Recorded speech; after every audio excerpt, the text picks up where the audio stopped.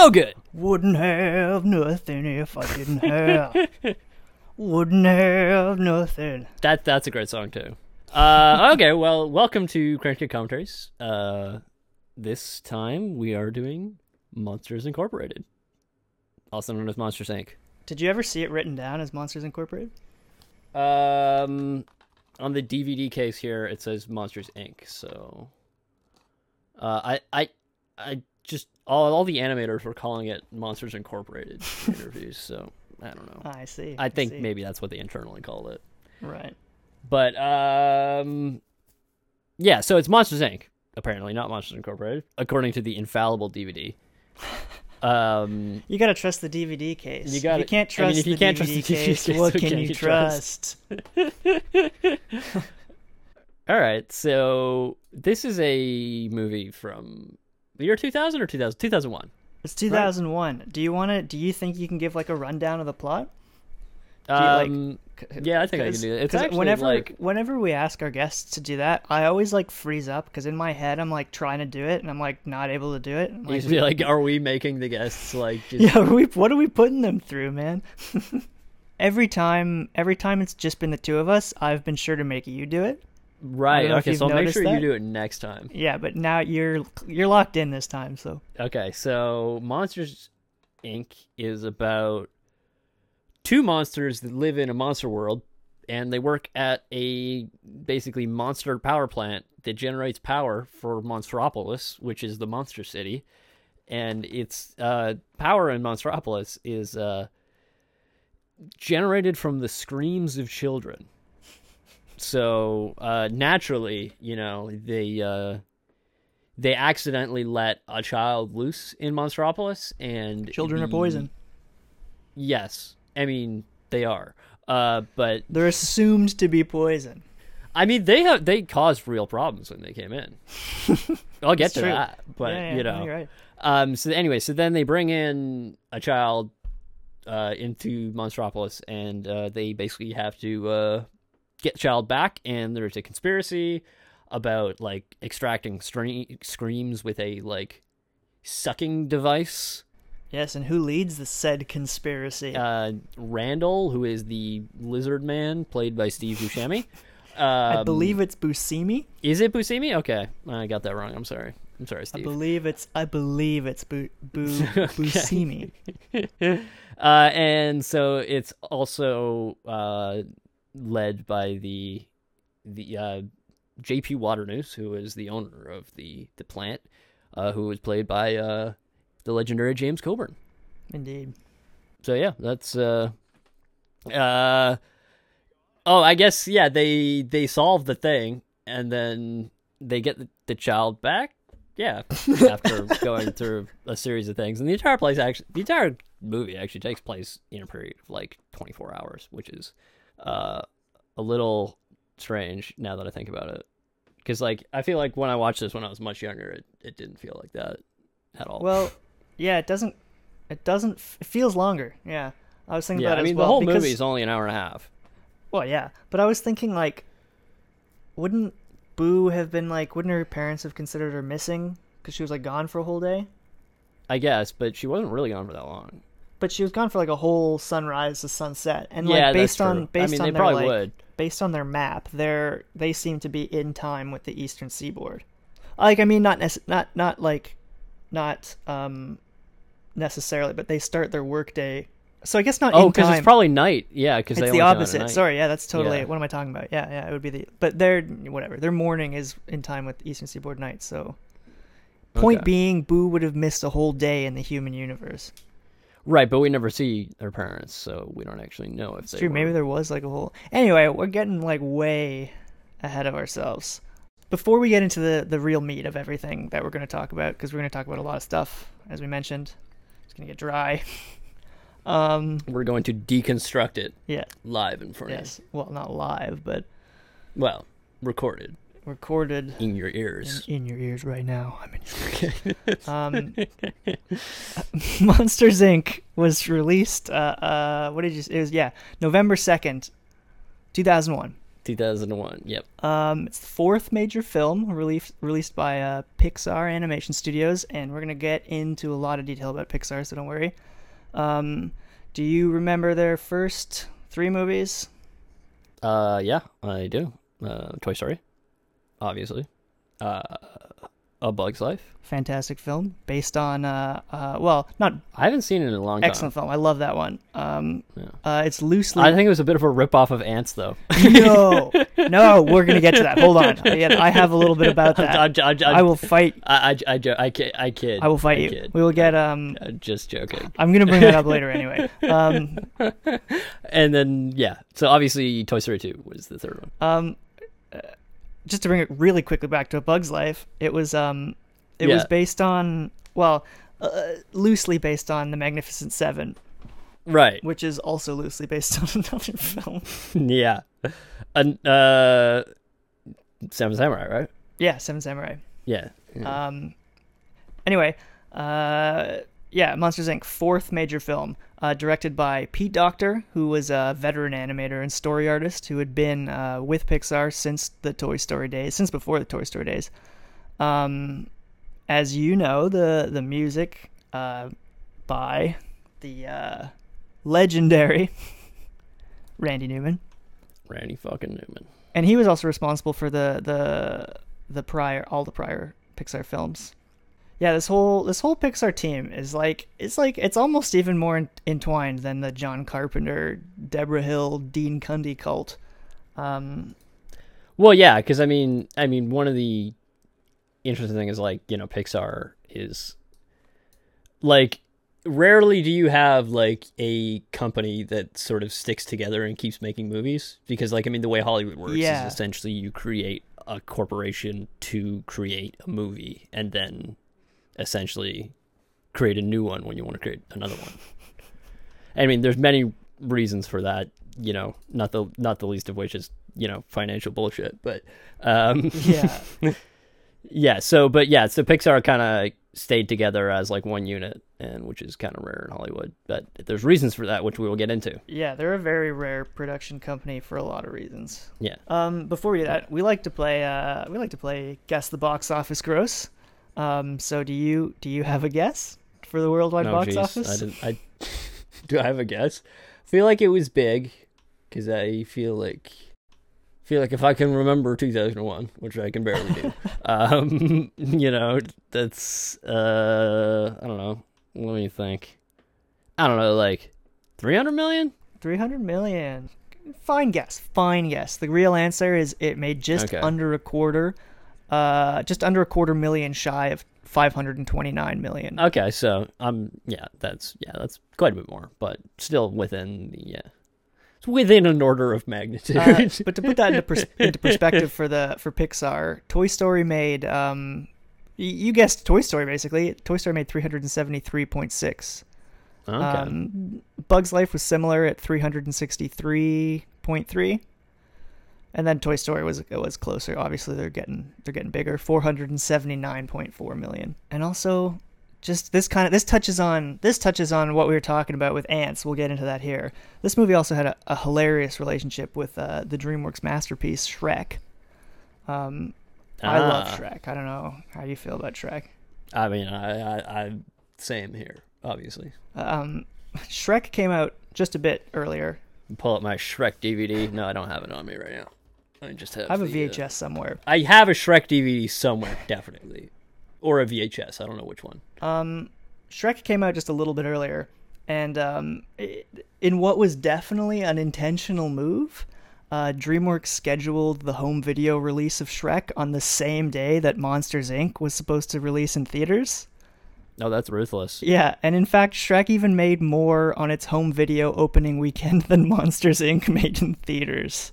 That's brutal. Yeah. I mean, that doesn't surprise me, though, because, obviously Shrek was huge. Well, but the Pixar-Disney feud with DreamWorks runs really fucking deep. I don't know if you know too much about that. Yeah, I know a little bit about it, but yeah, it involves Jeffrey Katzenberg, if you'll remember, the former assistant to Don Simpson. Yeah, well, I mean, he's also famous for some other things, but yeah. No, I think that's all he's known for.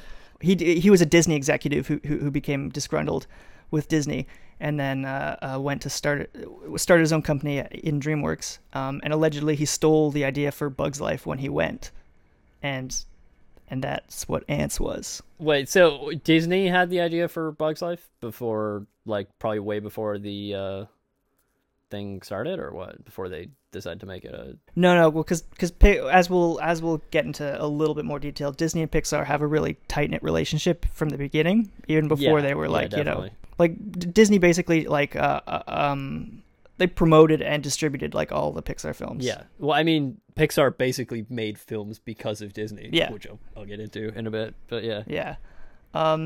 Anyway, fucking Ants, starring the somehow still working literal daughter fucker known as Woody Allen. But that's a whole story for another time. Is he still working? Woody Allen? Didn't he have a movie that was like in Cannes like 3 years ago or 4 years ago? I don't know. I have no clue. But with like Jesse Eisenberg in it. Oh, I no idea. That may have been like 10 years ago. I don't know. It was recent enough. Anyway, let's get right into it. Yeah, not that. Something else. No. Yeah. We don't need to get into that on this podcast. No. Chalubi, baby. Good morning, Roz, my succulent little garden snail. And who would we be scaring today? Wazowski, you didn't file your paperwork last night. Oh, that darn paperwork. Wouldn't it be easier if it all just blew away? Don't let it happen again. Yes, well, I'll try to be less careless. I'm watching you, Wazowski. Always watching. Whew, she's nuts. So let's kind of get some background info and get an idea of what Pixar kind of is and where it came from. So let's talk a bit about how the company came to be the Pixar we know and love today. Seeing as this isn't really a cast about like the history of Pixar, we're not going to do like an amazingly deep dive into it. Yeah, no, we're just gonna give you the big important things. But if you are interested in the history of Pixar, I highly recommend that you read a book called A Pixar Touch by David Price. It covers all the early stuff in extreme play-by-play detail.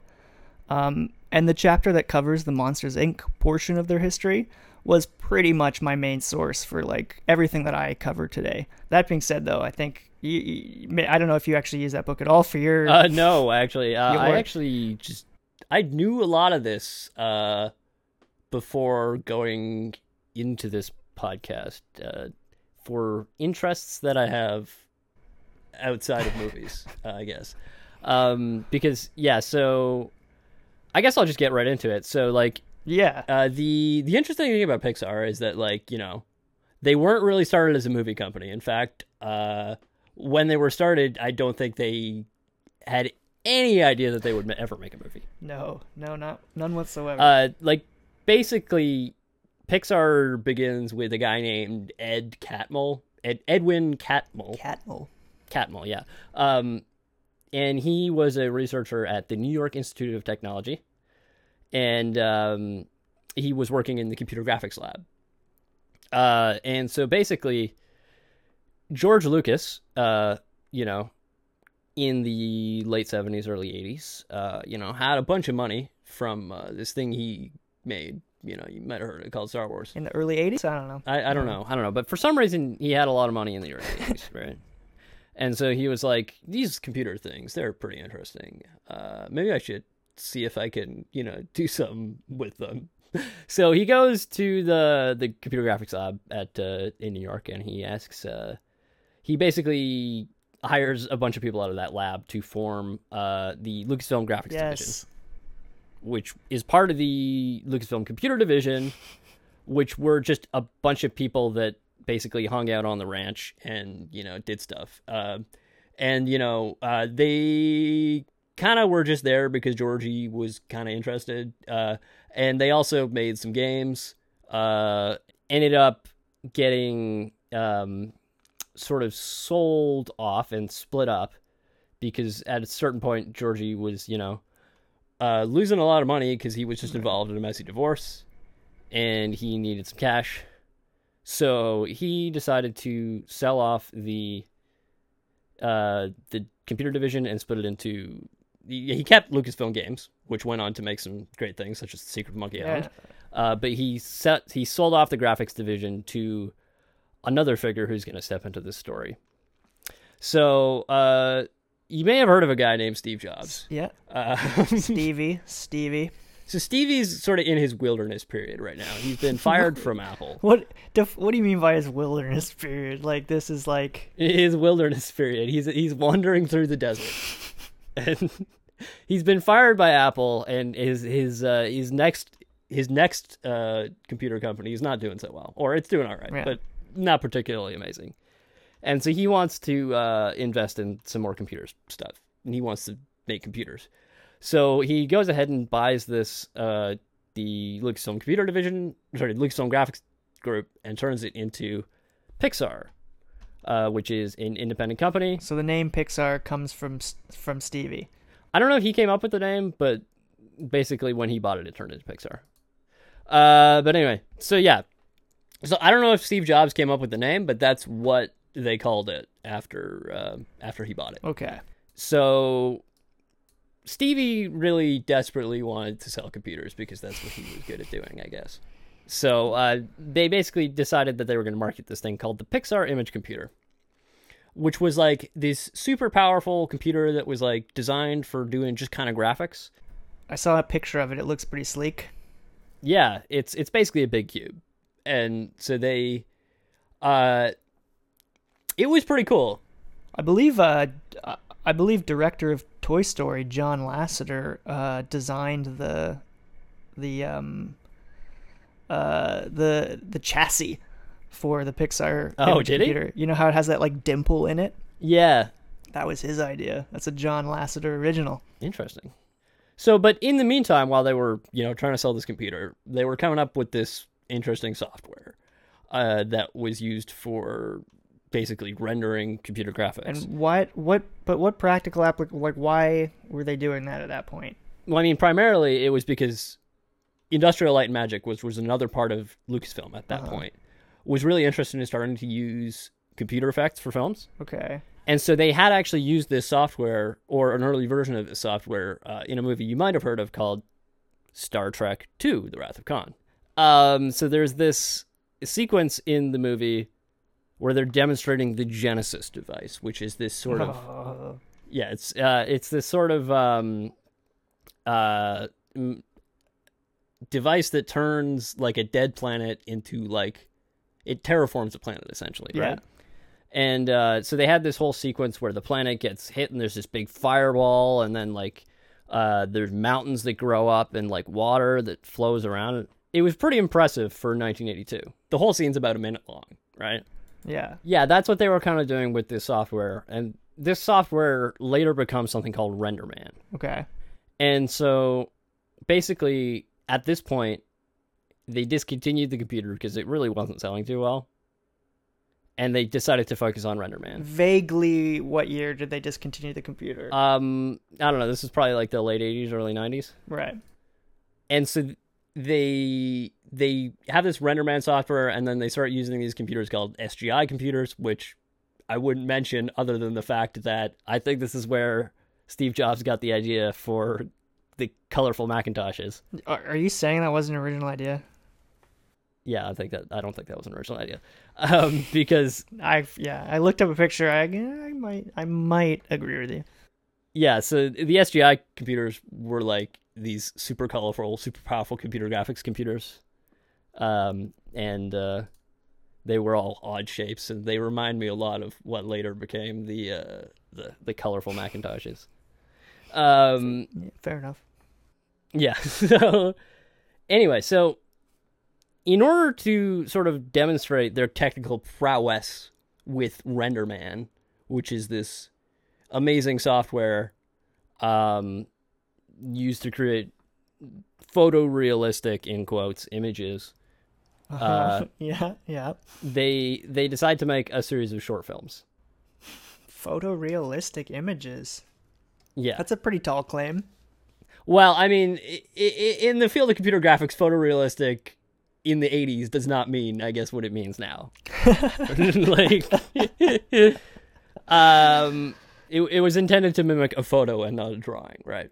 So yeah, they were creating these short films to sort of demonstrate what this software could do. Do you remember any of the films they did? What was the one with the lamp? I can't remember what that one was called, but anyway, so I believe the chess one was an early one too. the chess one too, yeah.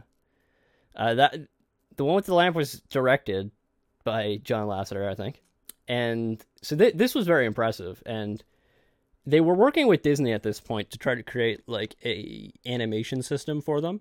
For Disney, Because Disney obviously was highly involved in animation of all kinds. yeah, they were aware of all of that shit. Yeah, and so I think they were actually creating something to like help with digital compositing of traditional animation. Okay. So instead of having to like do all the cells on like transparent paper and like project them and shit, I don't actually know how traditional animation works, but it's pretty complicated. Yeah, there was a bunch of layering, and there's like a lot of machinery involved.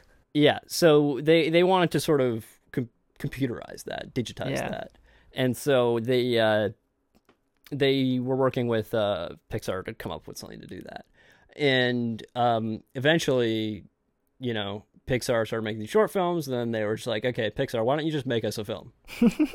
Like, and so then they bring on this becomes Toy Story, and they bring on John Lasseter to direct it. John Lasseter formerly actually worked for Disney. What did you do at Disney? I don't actually know. Was it Brave Little Toaster? Oh, really? Oh, that movie's so weird. Yeah, it's bizarre. Let me just double check that. I think it was Brave Little Toaster. Brave Little Is that really a John Lasseter? You gotta find out, yeah. Yeah, I have it open here. I was just double checking. He was involved in it somehow. Tangentially involved? Oh, he was one of the animators. Oh, okay, so he was involved. John Lasseter may have drawn the toaster. Maybe. He was involved in Disney. He was involved in that project. He eventually got fired, and then he went to Pixar, and then Pixar eventually got bought by Disney sometime in the future. And I think John Lasseter got fired again. He got fired again? I don't know if he got fired, but he's not working there anymore. So yeah, so I'm pretty sure people know what happened after that. Like, they made Toy Story, and then they made some other movies. I mean, that basically brings us up to like the Monsters Inc. timeline. Yeah, because you know, pretty much. Because what Toy Story came out in 1995. I imagine they were working on that. I think they were working on that for about 5 years. They were working on that for a long time. Yeah, I think it took 5 years to make Monsters Inc. Yeah. So, yeah. Production for Monsters Inc. began in 1996. Yeah, so 5 years. Yeah, exactly. Pete Docter, he was an animator, storyboard artist. Right, I think I mentioned that earlier. He was leading the project from the beginning. And I think, you know, for a long time, these things, because it's like an animated children's movie, the concept is so important that, like, that's why it takes 5 years to... Yeah, exactly. To know what kind of movie you're going to make. Yeah, I looked into some of the early, like, ideas for the movie, and they're, like, very completely different from, like I think the only thing they knew at the beginning was, like, we want to make a movie with monsters in it. Monsters are in it. Yeah, initially the concept was about a man in his 30s reckoning with, like, invisible monsters that only he could see. Right. So that's where it started, which is actually kind of... That's somewhat more disturbing.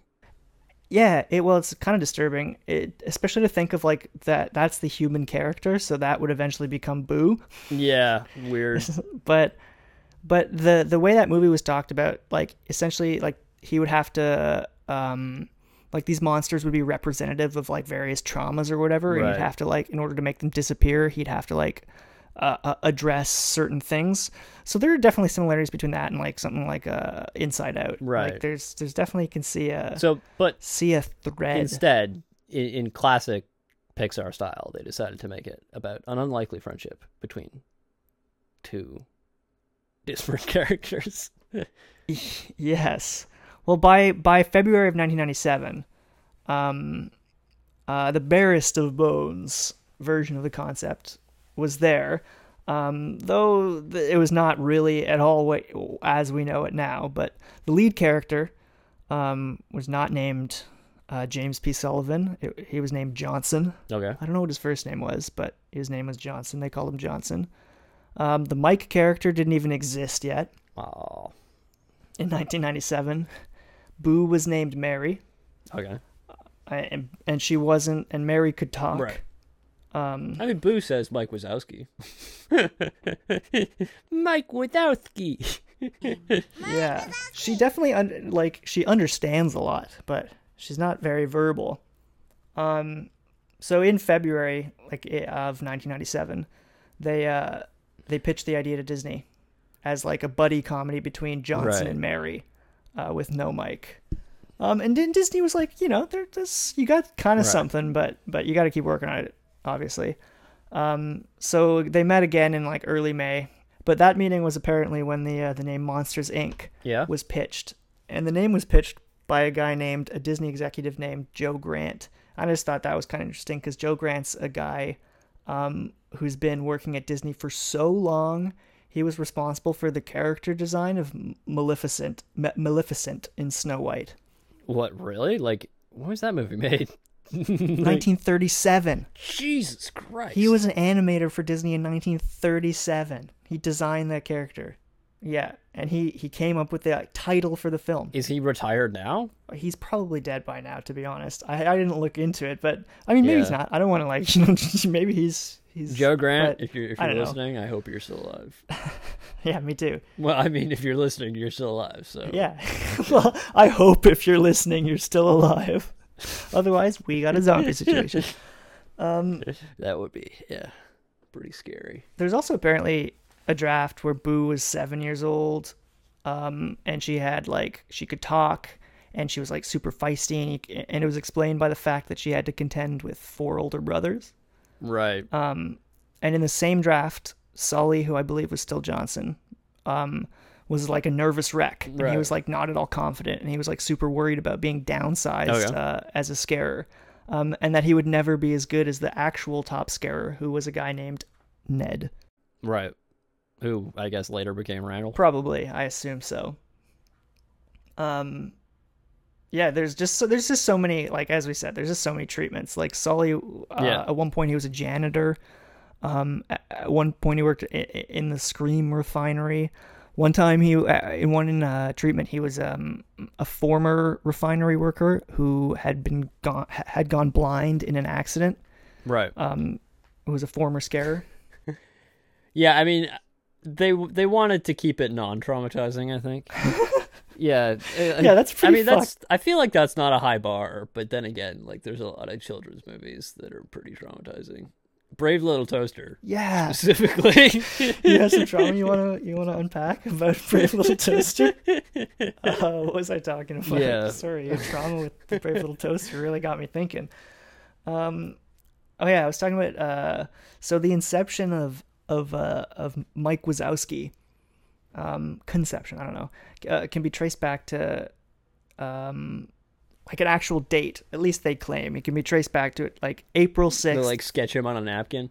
Yeah, well, there was a meeting in Burbank, California, between Disney and Pixar people, like this big summit that they would have where like they would all just gather for like a few days and really try and hash shit out. And they decided they needed to give the main character like a friend who he could discuss his problems with. Genius. So yeah, genius.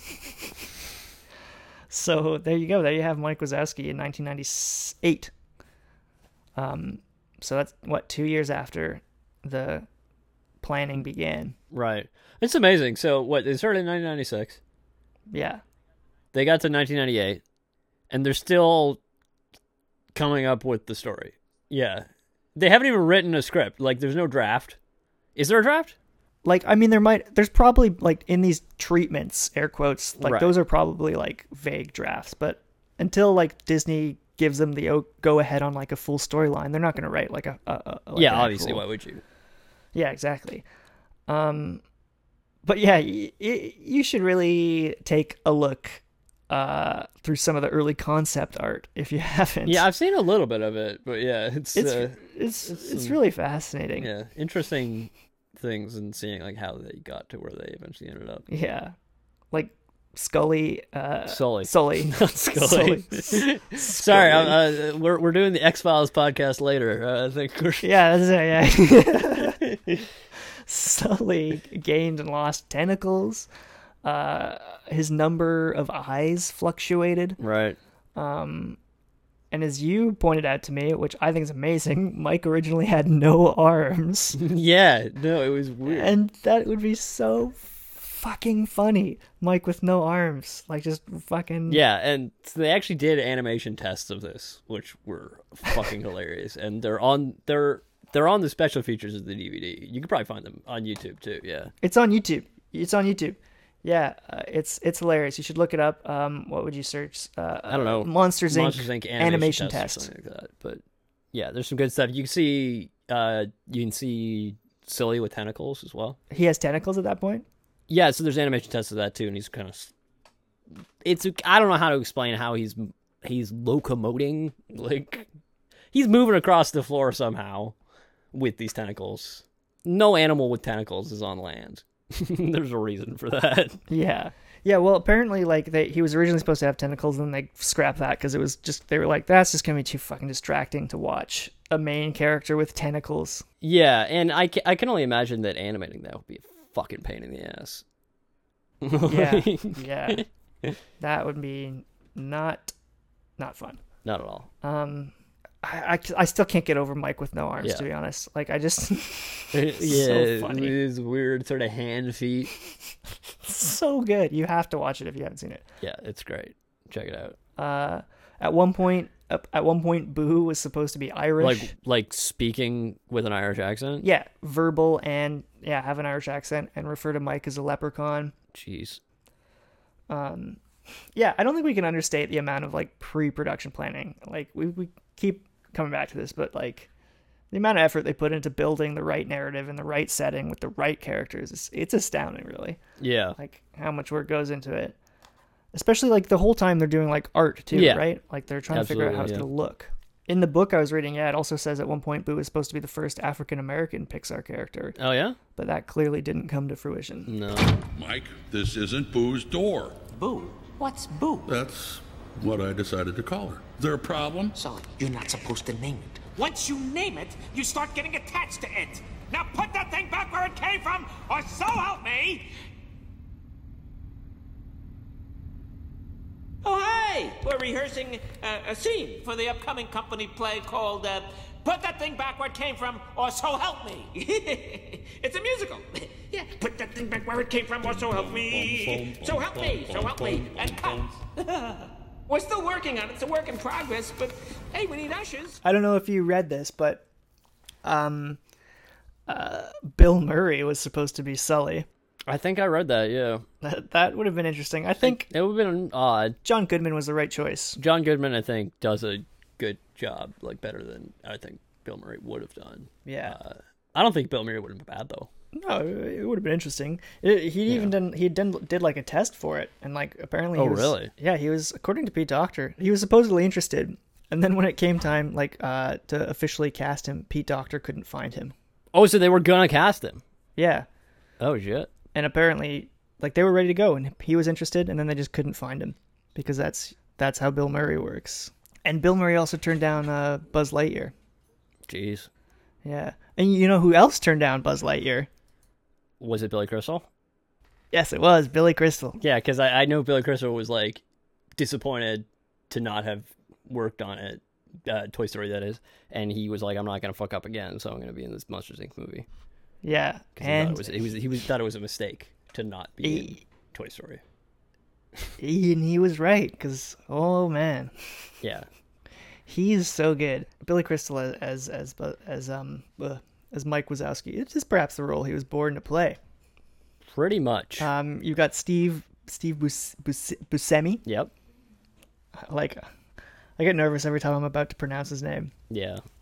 Steve Buscemi as Randall. And he also nailed it. He's really good in this movie. Oh, yeah. They also, the way Randall's animated kind of looks like Steve Buscemi. I don't know if you agree with me, but Yeah, I can see it. maybe that's just because he looks a bit lizard-like as it is already. You know who voiced Boo?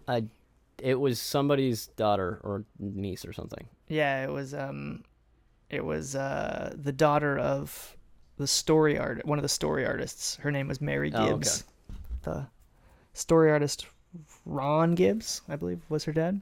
Okay. Oh yeah, and her uncle Richard Gibbs worked on the soundtrack for the new Battlestar Galactica. Too bad we don't do 6 Degrees of Battlestar Galactica. I mean, we could start doing it if you want. If you want to, we could. Nah, I think Star Trek's enough. Imagine if we did that. If we added that. It'd be brutal. I mean, it would also be way harder because there's way less Battlestar Galactica. Yeah, that's true. Apparently, yeah, the Mary Gibbs, because she was what, two and a half, I think, when they filmed, when they recorded her. Yeah, by the time the movie actually came out, she must have been like much older, obviously.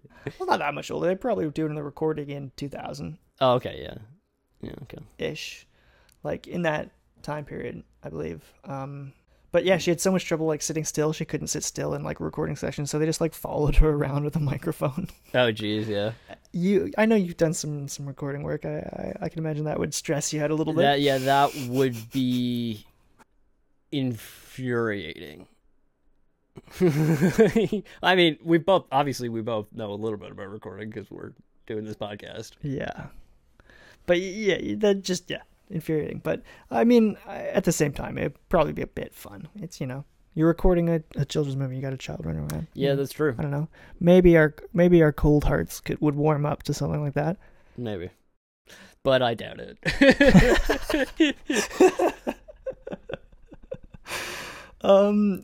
Just a little side plot. I thought this was interesting. At this point in productions, it's November in the year 2000. Pixar was employing about 500 people. Steve Jobs decided he wanted to relocate because they just growing, pretty quickly. Right. So there was like a lot of discussion about the type of design and layout the new office was going to have. Right. I'm sure Steve Jobs was like deeply involved in this aspect. Yeah, I'm sure he was. I'm not even joking. Like, I'm no, sure of course. he was like, I'm sure this is like what he was primarily concerned with. Yeah, that's probably like, honestly, yeah, like the feng shui is probably the most important thing. Like in a conventional like layout for like studios like that, the departments they're housed in like different buildings because they're usually so big at that size, right? At very least separate wings.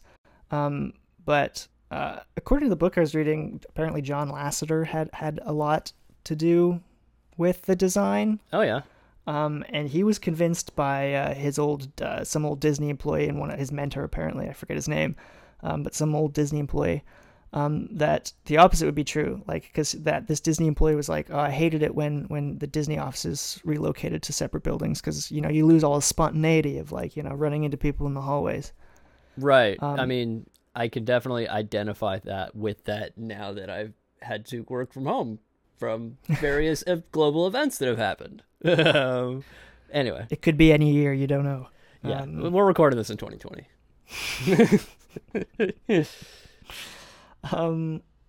But yeah, when they relocated, eventually when they did relocate, they did obviously settle on a much more eccentric design. I don't know if you've seen their pictures of their offices. I have, actually. They do a tour of it on the special features for the DVD. Oh, really? Yeah. I wish I had those special features. Yeah, don't you? This is the special edition. 2 discs. I don't know. Coincidentally, actually, they just one last little side bit because this isn't really an important detail. But the new offices were designed by the same firm which designed Bill Gates' mansion in Seattle. Huh. Interesting. I wonder if he referred Steve Jobs to them. Maybe. Yeah, because they probably talked a fair amount, to be honest. Yeah, I think they did. That's that time period as well. Yeah. I don't know. That's a whole other. We're getting into a whole other. We won't get too much into that. And the Pixar employees smashed a computer with a Oh sledgehammer. shit! Was it an expensive SGI computer? I hope not. I don't know. Might have been. They pulled an Office Space at very Right. least. Okay. Because that was a photocopier, I think, in Office Space. Yeah, it was a photocopier, but they're a lot richer than those guys were. So Yeah, I guess they had They had that Toy Story money. yeah, that sweet Toy Story money, and Bugs Life money And at Bugs that Life point. money, yeah. And maybe even Toy Story 2 money. Probably some of that, yeah. So now that we've talked about some of the stuff that's like surface level, I think you might agree with me, but I think some of the real magic and the real innovation that made this movie possible and made it what it was going on more behind the scenes and revolved very much around the staggering advances that they were making with technology and animation. Yeah, I mean, I would agree. I mean, they were, like, obviously the world leader in computer-generated animation. What, was Toy Story the first full-length CGI film? Pretty sure. Yeah. Pretty sure it was, yeah. So, obviously, groundbreaking, so I guess we're gonna get into that, and you guys better have brought your friggin' abacus, because let's talk about science and math. Well, not so much math. Get your paper, get your graphing calculator. Yeah, get your graphing calculator out because we're going to talk about graphics. So I know you're itching to take us down a little bit of a rabbit hole. Do you know anything about computer animation? I know a little bit. You know, if you wanted to do a 6 degrees of Jake Del Mastro, I guess you could put this movie at a 2. Okay, why is that? Why would you put this at a 2? Why is that? So I'm a software engineer. I work in you may or may not have guessed. Yeah, I work in the computer graphics industry. I work on a product called Alias, which is owned by Autodesk. It's a 3D modeling package essentially. Interestingly, Alias was actually used by Pixar. Really? Yeah, so they used it through Toy Story 1 all the way up to Monsters, Inc. And Pixar was developed right here in Toronto. Alias was developed in Toronto, not Pixar. That's, I think, what I assumed you meant.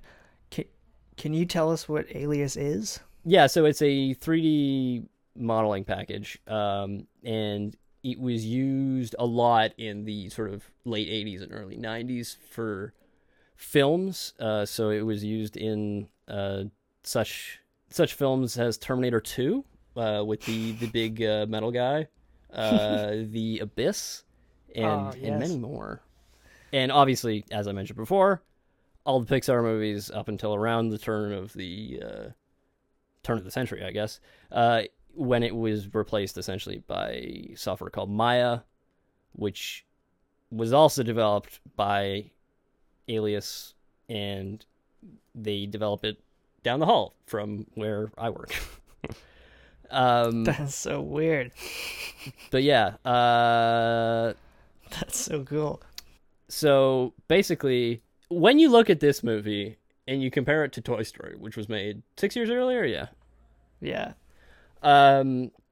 Like you can really see like how big of a gap it is, because like, I mean, obviously I still like to watch Toy Story and stuff, but like you can see it does show its age. Like you can see like a lot of like low resolution textures and stuff like that, and the lighting model is not particularly sophisticated. No, not particularly complex. I think the first thing that jumps out to you, and I know we're going to get more into this, but when we're talking about graphics and we're talking about the difference between the films, I think the first thing that's just like so immediately obvious is like Sully's hair, Sully's fur.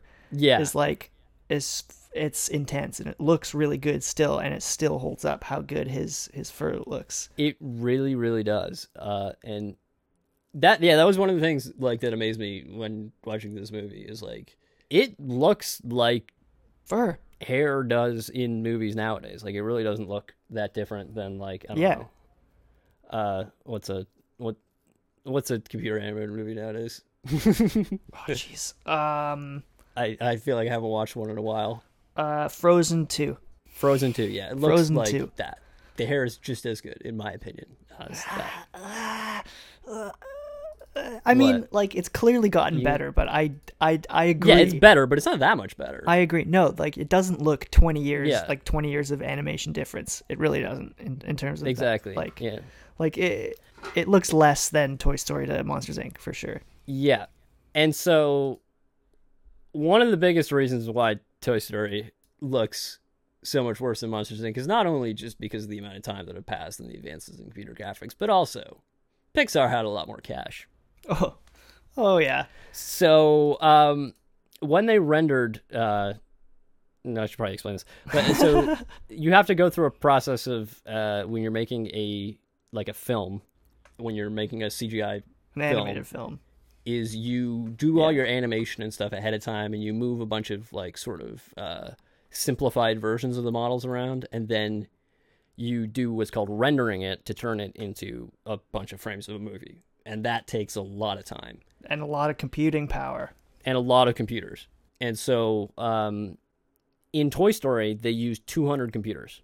And what kind of computers were they? They were provided by a company called Sun Microsystems, which no longer exists, but made some really, really high-performance computers at the time, right? And so these are, how much more powerful would these computers be than like your standard PC that you would get at the same time? Around the same time? What, this was 2000? Yeah. Well, it depends on what you're doing, but for rendering, like, I would say at least, like, for literally this task, I would say at least 10 times faster. Wow. Yeah, because I mean these were like specifically like I mean, first of all, they had written this software specifically to take advantage of all the like power of this system, and it basically did a really good job of like splitting up the tasks so it could do it in parallel. Right. Which is something that's really common now in PCs, but it was not really so common, at least in home computers at the time. Like I'm just trying to like get the scope of the computing power, even just for Toy Story, just like 200 computers running, and I don't know how long it took, but it might take them like okay, so I think they were shooting for like 3 minutes a frame. Right. Okay. So they could render a frame in 3 minutes. They could do a 2-hour movie in a year. Right. Yeah. Like Yeah. that's how slow we're talking. So like Yep. I mean, it still takes a long time to render 3D animation. it still does. Yeah. Like I'm sitting here next to a fucking, a 24 core like fucking computer, and it still takes 3 minutes to render a frame. It's not improved. Like, it's hard. It's hard. And so, I mean, obviously things are more detailed now, but it still takes 3 minutes to render a frame. Nobody's really changed that. Yeah. But Yeah. basically, They can't close that gap. when they were doing Monsters Inc., they used 3,500 computers, which were 6 years newer. Oh my. Also by Sun God. Microsystems, so these were like pretty powerful computers for the time. There's 6 generations or whatever. Yeah. And they were still doing that, like probably sticking to like the 3 minute a frame mark kind of thing, right? Yeah. So That's like what, 700% more computing power, more than that. yeah, it's a lot, and so that explains, I think, a lot of why the movie looks better. So they could apply like a lot more detailed things. Yeah. And so, one of the biggest things they did was the hair. Yeah. And so the hair was actually kind of a part of a bigger thing that they were trying to do. Because hair is something that's going to appear in all of their movies, right? Like that's Yeah, definitely exactly. something that they've had on their mind since before Toy Story, right? They've probably been trying Yeah. to figure out how to make that look good. I mean, you could definitely see in Toy Story, I think they designed a lot of the things to like avoid having to do that. yeah, Because I mean, one of the Right. things, if you look at Toy Story, like what is the main thing you see in Toy Story? toys. Toys. Yeah, Right? What are toys made of? They're made Plastic. of plastic, right? yeah. And they're kind of shiny, but they're not reflective, right? They look kind of like 3D models. Like Exactly. So I think that's one of the reasons why they picked the idea behind Toy Story. I didn't actually look into this that much, but I think that's probably what they were going for. it would make sense. It's like, let's not actually show human beings, Yeah, exactly. or let's show them as little as possible. And I mean, the human beings that they do show are traumatizing. They're not great. They're not great. Specifically in the eye. Ooh. Like Sid? Sid's the kid's name, right? Yeah, I believe it's Sid. Yeah. Yeah, he looked really fucked up. Like, and especially because he was a scary character. It was like even more traumatizing. Like, yeah. So, but yeah, so it really got into the uncanny valley kind of area with the people, and that's why they tried to not show it, I think. Yeah, makes sense. And I mean, even in Monsters Inc., they didn't show like many humans except Boo, really. No. So like I was saying, one of the things that they were trying to do was reduce the amount of time it took an animator to animate things, basically. And so, okay. One of the things that, like, computer animation is a very, very labor-intensive process. Like, even if you don't know anything about it, you can imagine it. Yeah, so you're literally, like, you're rotating armatures and things like that to try to get, like, you're trying to mimic the movement. And, not only is it, like, a tedious process, it's, like just to do it horribly is hard. Yeah. Like, to do a bad job. Yeah. And the other thing is, like, it's one of those things where, like, you're really tempted to tweak it once you have it. Right. So it's like you have all these numbers in front of you and you can tweak them. So you're just going to keep tweaking them until it's perfect. Right. And it's never going to be perfect. And that's going to take a long time. So one of the things they wanted to do was sort of offload a lot of that to simulation. Mm-hmm. So for example, you can imagine if they had hair on it, right? Yeah. And you had to literally animate every strand of hair. Like, yeah, if the animator was in charge of which direction every hair went in. Exactly. That would take a while. It's not even... That would probably be undoable. It's unthinkable. I would it's never not do an that. Option. Yeah. So one of the things they came up with was sort of they just simulated the hair as physics, basically. Mm-hmm. So they had like a model of a hair being like kind of like a spring kind of thing with different stiffnesses. Okay. And they would basically sort of paint patches of hair onto they would basically specify where the hair would be on the model. And then during the rendering process, it would simulate where all the hair moves when the character moves. So the animator wouldn't actually have to do that. Right, but then they would also, wouldn't they? They'd also have to like write in processes because sometimes the animator would want to like move hair to somewhere that the physics wouldn't allow for like, dramatic effect or whatever. Exactly. So actually, with Sully, for example, the hair on his face actually wasn't simulated, so it was just stuck in one spot. That's good. No, imagine how creepy that would be if his hair was like I think they in the tried wind. it and they found it was distracting. Right, because it's like... Because his hair would be moving all over the place. Because, I mean, obviously, you like, can't look in his eyes. There's a limit to how accurate this simulation can be. So it's like if you do... Like, it tends to get kind of unstable if it gets to... right. If it's running on everything, you know what I mean? Yeah, well, I'm sure a lot of people have seen, like, when you... Back in the day when you would watch, like, DVD... special features, as you have, of Monsters Inc., of like animated movies, they'd sometimes have those like, and I use this in quotes, those like blooper scenes where they'd show like the, like, I remember one specifically of like Shrek where his like head just like, elongated. Oh yeah, and like sprung back, just weird shit. Yeah, like that. I mean, it's like, a loading glitch in a video game or whatever where like somebody ends up like... Yeah, exactly, yeah. But tons of that kind of shit happened, and like obviously they had to tweak their fur process as they were going along. So that's one of the things that I think makes Pixar really unique, was that like not only were they making these movies, animating these movies, but they were also writing the software and the tools that made these movies happen, right? Yeah. And not only were they writing them, they were selling them to other people. Like other people were making movies with RenderMan. Like, I mean, there's not that many other companies that do all that. Exactly. And I mean, again, like, I don't really know, but I can't think of any other companies that operate like that. Yeah. And I mean, they had some like super specific like tools. Like they had this one tool called Pipe-O-Matic. Pipe-O-Matic was a tool that you can really only imagine exists because of Monsters Inc. There's a lot of pipes in that It movie. was a tool that allowed them to like draw pipes in the factory. A lot of pipes in that factory. And yeah, they had a lot of pipes in the factory. They needed a tool to like route all the pipes because routing all the pipes would have taken a long time. So they had a pipe making tool.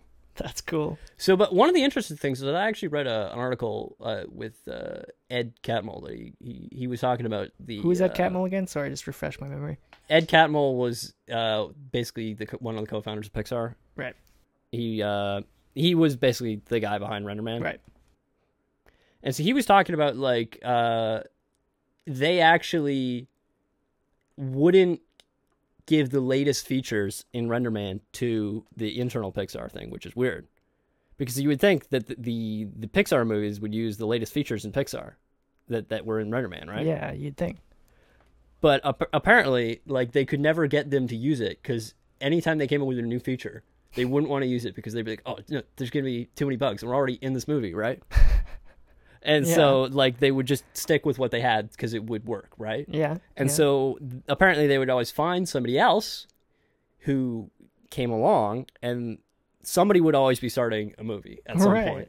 So That's they smart. would find somebody to test their software, right? To test out their new features. That's smart. Yeah. So, yeah, by the time the actual internal Pixar movie was using it, it would already be known to work, basically. That's a really, really good way to do it. Like, just let other people be your guinea pigs. You let other people work out your bugs for you. Yeah. But an interesting thing he mentioned that they didn't do that for, and he thinks it got them into trouble. What? He didn't actually get into detail that much about why, but was a feature that was used in this movie. In this movie. In this movie. It was called Deep Shadow Maps. Okay. So, as I was mentioning with the hair, there's kind of a problem when you're lighting hair because, you know, hair casts shadows on itself and it's always moving and the shadows are always intertwining and commingling. yeah, so it's really weird and it's kind of hard to light correctly. And one of the ways to do it is using what's called a ray tracer, which is what most modern rendering software uses nowadays, which is actually not what Pixar was using. A ray okay. So a ray tracer is a way of rendering things that makes a lot of sense because it works the way your eye works. Okay. Essentially, what we do is the algorithm takes a beam coming out from the eye point or the camera point for every pixel on the screen, and it traces that into the scene. Right. When that ray hits a object or something, Okay. it bounces off and it checks like, oh, where does that ray go? Does it go to the light or does it go somewhere else, right? Right. And as a result, every pixel is kind of properly like lit because it mimics the way that light actually bounces through a scene, right? So the problem with ray tracing is that it's really fucking slow. How slow are we talking? I mean, I come from kind of doing things in like real time. Like I haven't done a lot of offline rendering stuff, which is, you know, what you would do in movies, but in sort of the real time arena, we are sort of just now kind of talking about doing ray tracing in real time. Okay. And this is a technique that's been around since like the 1970s. It's somewhat complicated, but the basic idea is just you're tracing the path of a light ray. Of a beam of light. That's really slow because every time it bounces, you got to create a new beam and you got to check, Yeah. you know, all the spaces and figure out what it hits, and that's really complicated to do. That just seems like that's the only way I can imagine to do it. That's just how light works. That's just like recreate how. Well, you would light think, works. but that is the way that light works. But you know, everybody's always looking for shortcuts, and we found one. I shouldn't say we. Like I didn't do it. This was done before I was born. Like they figured this out in the 1970s. So basically, there's a technique called shadow maps, And so what it does is, in order to do shadows, Yeah. and okay, so the thing is, ray tracing does shadows and lights in the same pass, and you would normally think that that's the way to do things because Light that's the way casts that light shadows, works, yeah. right? But no, No. that's not how we do things because that's too slow. It's too slow. Yeah, right. Okay, and we're talking about 3 minutes a frame. You want to do a movie in a year, you're not going to get it done. No, not Um, enough time. So, Full-length I mean, movie? you're going to No. get it done nowadays because most movies are ray traced now, and actually there is now ray tracing in Render Man. Yeah, this is But this is 20 years ago.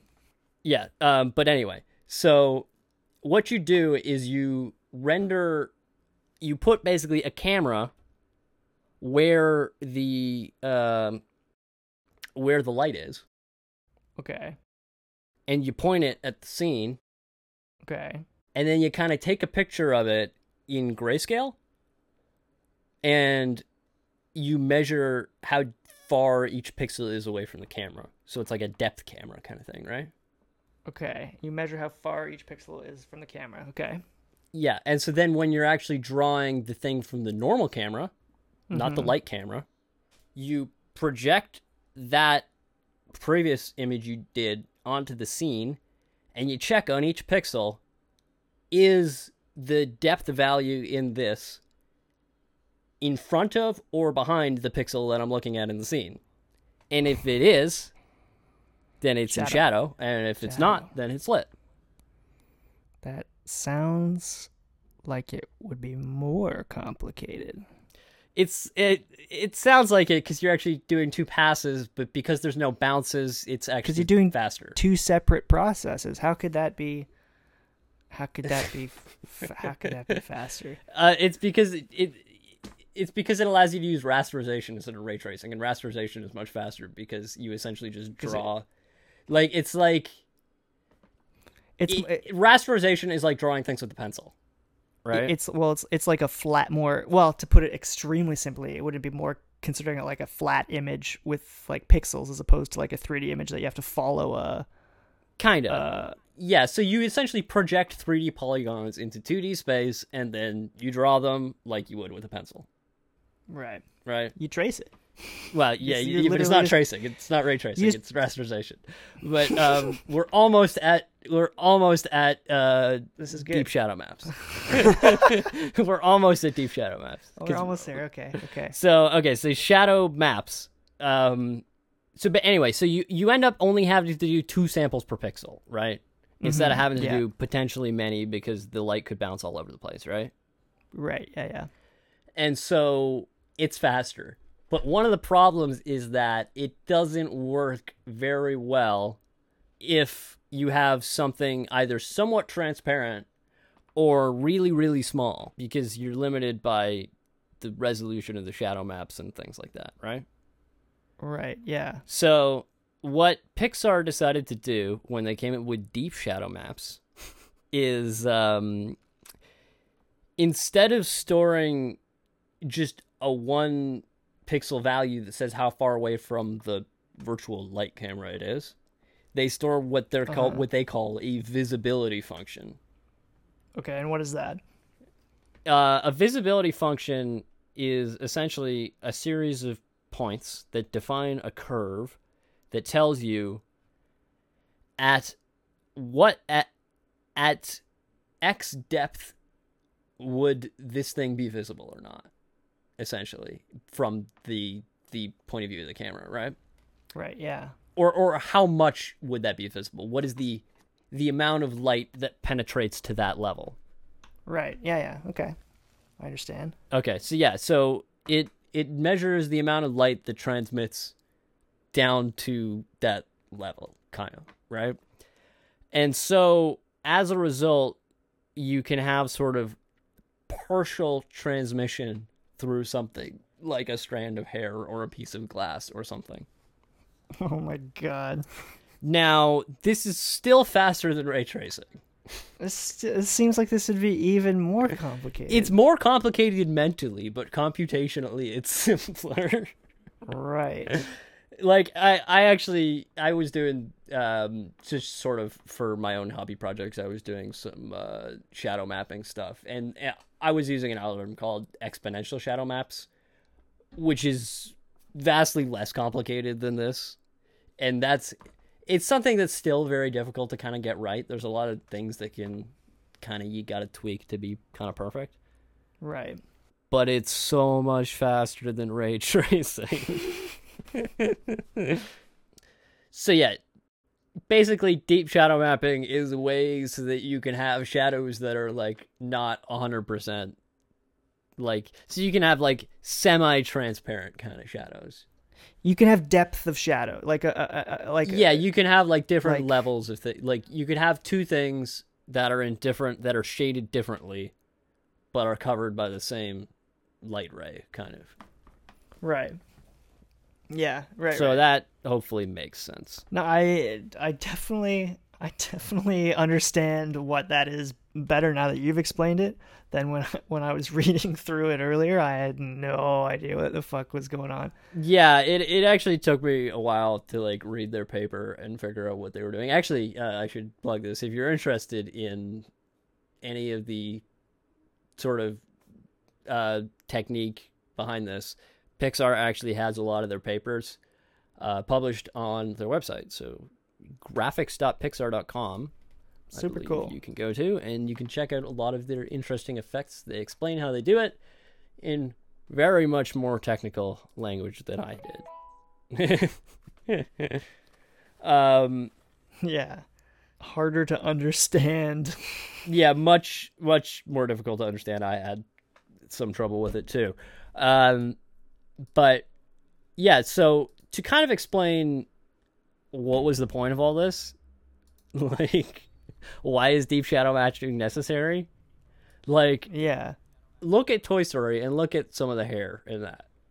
Yeah, exactly. Well, in the book that I was reading, the David Price book, that's the comparison he used, was like, look at Sully's hair and then go back to the opening scene of Toy Story and look at Andy's little sister's hair, and like, It doesn't look like hair. Like, it looks like it's like a hunk of, I don't know. yeah, that's all you need to do to see the difference. Yeah. It's one You can- solid thing. Yeah, so they actually didn't use shadows at all on that, because obviously, had you used regular shadow maps on that, it actually Yeah. would have looked Totally, because I disgusting. Like, I don't know how to explain this. You kind of just need to see a picture of it, but like, regular shadow mapping on this is going to look bad. not good. Yeah. Not good. Speaking of like because we're talking about like hair, for example, it's all about like rendering all these tiny little individual things, Yeah. right?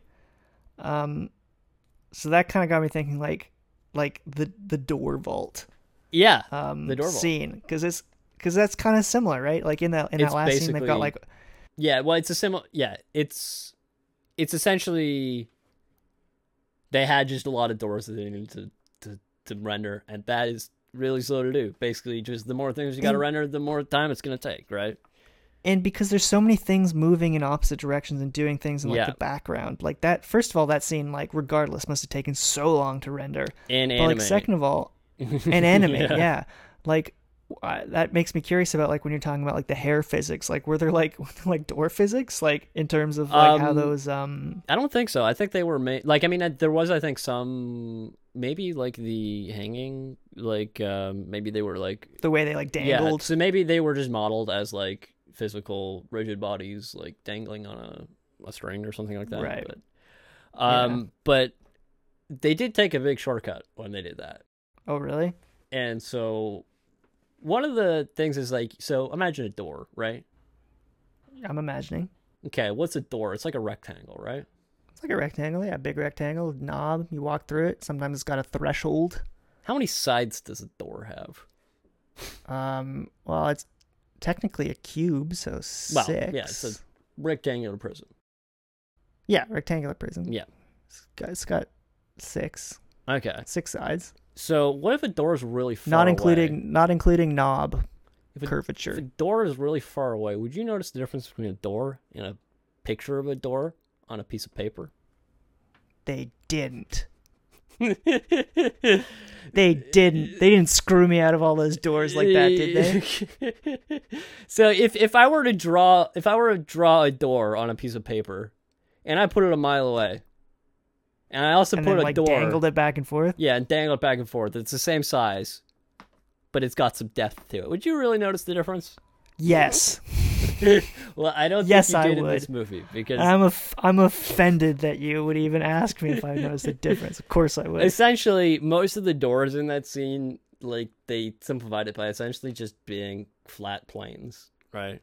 Ugh. Because the only doors you notice are the doors right next to the camera, right? Everything Yeah. else is just a piece of No, paper, that's- essentially.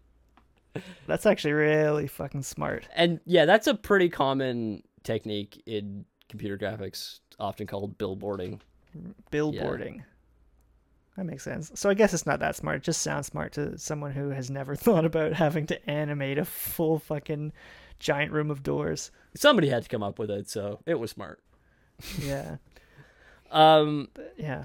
so not only, I think I explained a little bit about the hair before and simulation, but they also did some work with cloth. Yeah, I was going to mention, I forgot to mention Boo's shirt Yes. flopping around. So that is essentially a similar simulation to what the hair is doing, but it's obviously a little bit different because With it's fabric. And apparently they had a tailor come in too, to like they would show him the animation they're doing, and they'd be like, no, this kind of fabric, it would hang a little bit more like this or whatever, right? Right. And so they tweaked it with the help of a San Francisco Bay Area tailor. Was he credited? Was he credited in the movie? Or she were they credited in the movie? I don't know. I didn't actually check. So Yeah, do you think that's why they put her in that like monster suit for so much of the movie? So they didn't have to animate what gives the hair? So They that- didn't have to simulate the hair. I don't know. the shirt. Sorry, the shirt, because Boo did have hair, but Boo's hair was not simulated. Oh, really? Yeah, because it actually kind of just sits where it is. Well, I guess so, because she had like a ponytail. They just moved Exactly. the ponytail back It's and much forth. simpler. Yeah, smart. So much of I'm learning that so much of animating movies is figuring out ways to not do work. Yeah, that's a Because it's so much work. Because it would be an impossible amount of work if Yeah, you had to just do it. shortcuts. It's all about just like, how can I not do that? and I mean that's been the way since traditional animation as well. That's not a new thing to CGI. Like, you ever watched friggin' Right. like Transformers from the 80s? Like, that's full of Oh, fucking yeah. animation fuck ups. I mean, but they're cutting corners for very different reasons. They're cutting corners because they have to make Yeah, that's 60 true, yeah. episodes of an afternoon of 30,000 different shows, yeah, and they're like being that's whipped definitely while they true. do it. Like, I wouldn't say that, like, like, I don't know what Fantasia was like to make, but I'm sure they had a little bit more pride in their work. Yeah. I would hope so. Similar, like Yeah. like Rocket Robin Hood. Some of the animation of that is like Exactly. they like It's skip like like- it's 9 pretty frames at a cheap, time. yeah. It's just like whatever, fuck it. Yeah. Like whatever. So, another scene that was particularly complicated from a simulation perspective was the scene where where Sully goes down the mountain on his sled, and he falls off and he falls into the snow. Right, snow and water. I know snow or just water at least. I don't know necessarily about snow, but I can infer. But I know that water has always Well, been. water's really hard to simulate, so like flowing water is really kind of hard to do. Yeah, But water just sitting in a pool, it's pretty easy to do. but water Right. like flowing and streaming into things, that's hard to do. and like splashing and stuff in like a natural way. Yeah, I saw this thing on Twitter recently of somebody animating somebody pouring a glass of beer, and I didn't realize it was actually fake until like the foam started coming out. But like, I was pretty impressed by that. But Oh, like, really? even now we're still having trouble doing stuff like that. But yeah, so like I was saying, the snow thing was kind of cool because you have hair and you have snow interacting. And you have him lying face down in the snow, so you have the hair essentially compressed, right, Yeah. against this plane that he's intersecting with, and like that's so. What's happening with the hair? Is the hair gonna like bounce back when it comes out, like, or like what's gonna happen? And like, then Yeah. there's- What's it? And is it going to be affected by the snow? Like, Is it there's snow weighting down the hair on some of them, right? Or where did the snow is falling on the hair and sticking on the hair? and I was thinking when Yeah. Mike throws the snowballs at him, and the snowballs are getting like the particles are in his fur. It's like, oh man. Yeah, exactly. So they actually did come up with this simulation to figure out like where would the snow land and where would it stick to. and, Those like... lazy. Well, I mean, you're gonna draw that, like, and you're gonna make it consistent and like fucking yeah. So they came up with some kind of system to figure that out. So that's most of the technical stuff. I think I'm gonna talk a little bit about some of the in jokes. Some of the in jokes, like in the animation. Yeah, some of the animators made a couple, placed a couple things into the film. There were a couple things I saw when I was watching it, but what I don't know about animation Easter eggs. The first thing is that I can think of is, you know, the most common animators in joke, which is the teapot.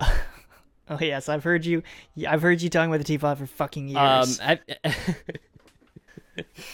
Yeah, not just animators, but like mostly people involved in computer graphics. Yeah. Actually, not necessarily animators, but so the teapot is a thing that has appeared in several Pixar movies, starting in Toy Story. You probably remember the tea scene. Indeed, yeah. I think it may So have been in almost in every Pixar movie, hasn't it? I believe it's probably in every Pixar movie, and if nobody's found it, it's probably in there somewhere.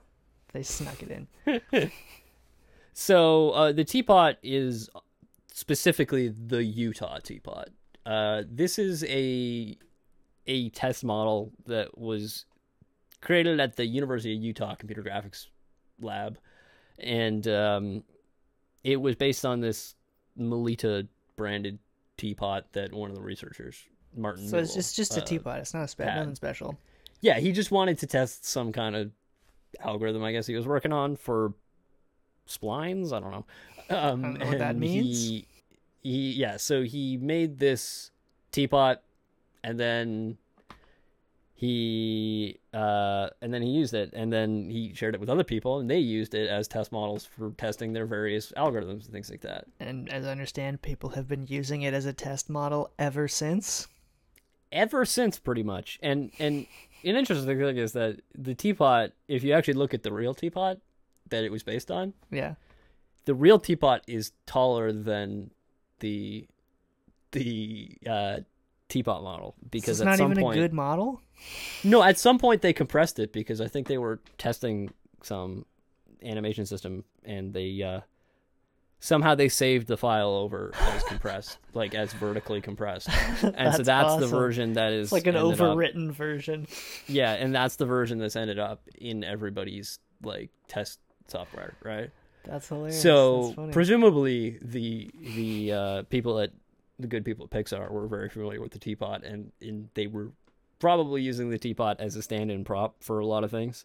Yeah, well, the teapot's and- such a great test because it's got so many different like angles and It like, does. shapes, It's and it's got exactly. a lot. Yeah, That's why it's so good. yeah. It's got round bits. It's got sharp angles. It's got all sorts of things. Yeah, skinny Um, bits, wide bits, Exactly. fragile bits. Yeah, and so I guess they just figured, well, we got to put the teapot in the movie. So in Boo's room, you can see there's a teapot on one of the tables. The teapot, the Utah teapot. Did not see that, and I was looking for it. Yeah. Another thing that appears in Boo's room is I don't know, what would you say, like not a stuffed thing, but like a toy of like Jessie from Toy Story 2. Oh yeah. Yeah. Yeah. That's a Also a pillow or something that is shaped like Nemo from Finding Nemo. Finding Nemo yeah. had not actually come out yet. Had not come out yeah, yet. and yeah. they had it in there. Speaking of water animation, Yeah, water animation, jeez. I guess that was all underwater though, so that was probably easier. easier. Yeah, Because you don't can actually just have, pretend it's you not. just assume it's like the air, I guess. I don't know. Yeah. I'm not Treat it like air. I don't know that much Maybe about we'll it. do that movie. Maybe. So yeah, that's the things that like jumped out to me. Did you find some other ones? No, nothing about like animation. But we could just do the rest of the in jokes. I mean, for example, the sushi restaurant is named Harryhausen, yeah. which is named after Ray Harryhausen, who, well, what would you call him?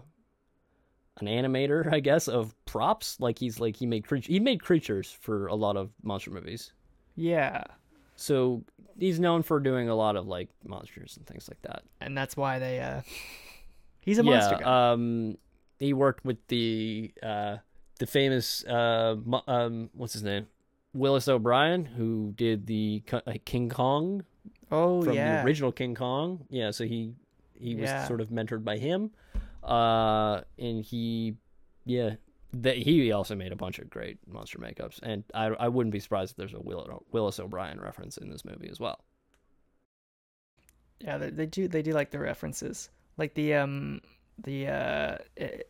early on in the movie when they're walking to work, the cafe they walk past is called the Hidden City Cafe. The Hidden City was the original working title for the project before it was Monsters Inc. That one of the ball in Boo's room is the same ball from Toy Story. You know, that sort of thing. Yeah. A lot of in jokes like that. So yeah. Yeah. That is it for our podcast this week, but we are not done yet with this film. Not by far. We will be coming back at you next week with more great cutting insights into this excellent movie. And Part 2. Yeah, as you may or may not have read on our social media, we are now moving to a 1 episode a week format. And many of our movies will take up 2 episodes. Yes. So you have that to look forward to. This is so you can have shorter episodes more frequently. That's the plan here. So, absolutely, yeah. Yeah, we've been definitely hearing from some of our listeners that our episodes can get a little long. And, yeah. We understand. We know that. We know that understand. they're very We're long. listening to you. And hopefully you're listening to us, too. Yes. Hit that subscribe. Of course, yeah, always, as always, subscribe. Smash that subscribe button. On any platform that you can. Absolutely.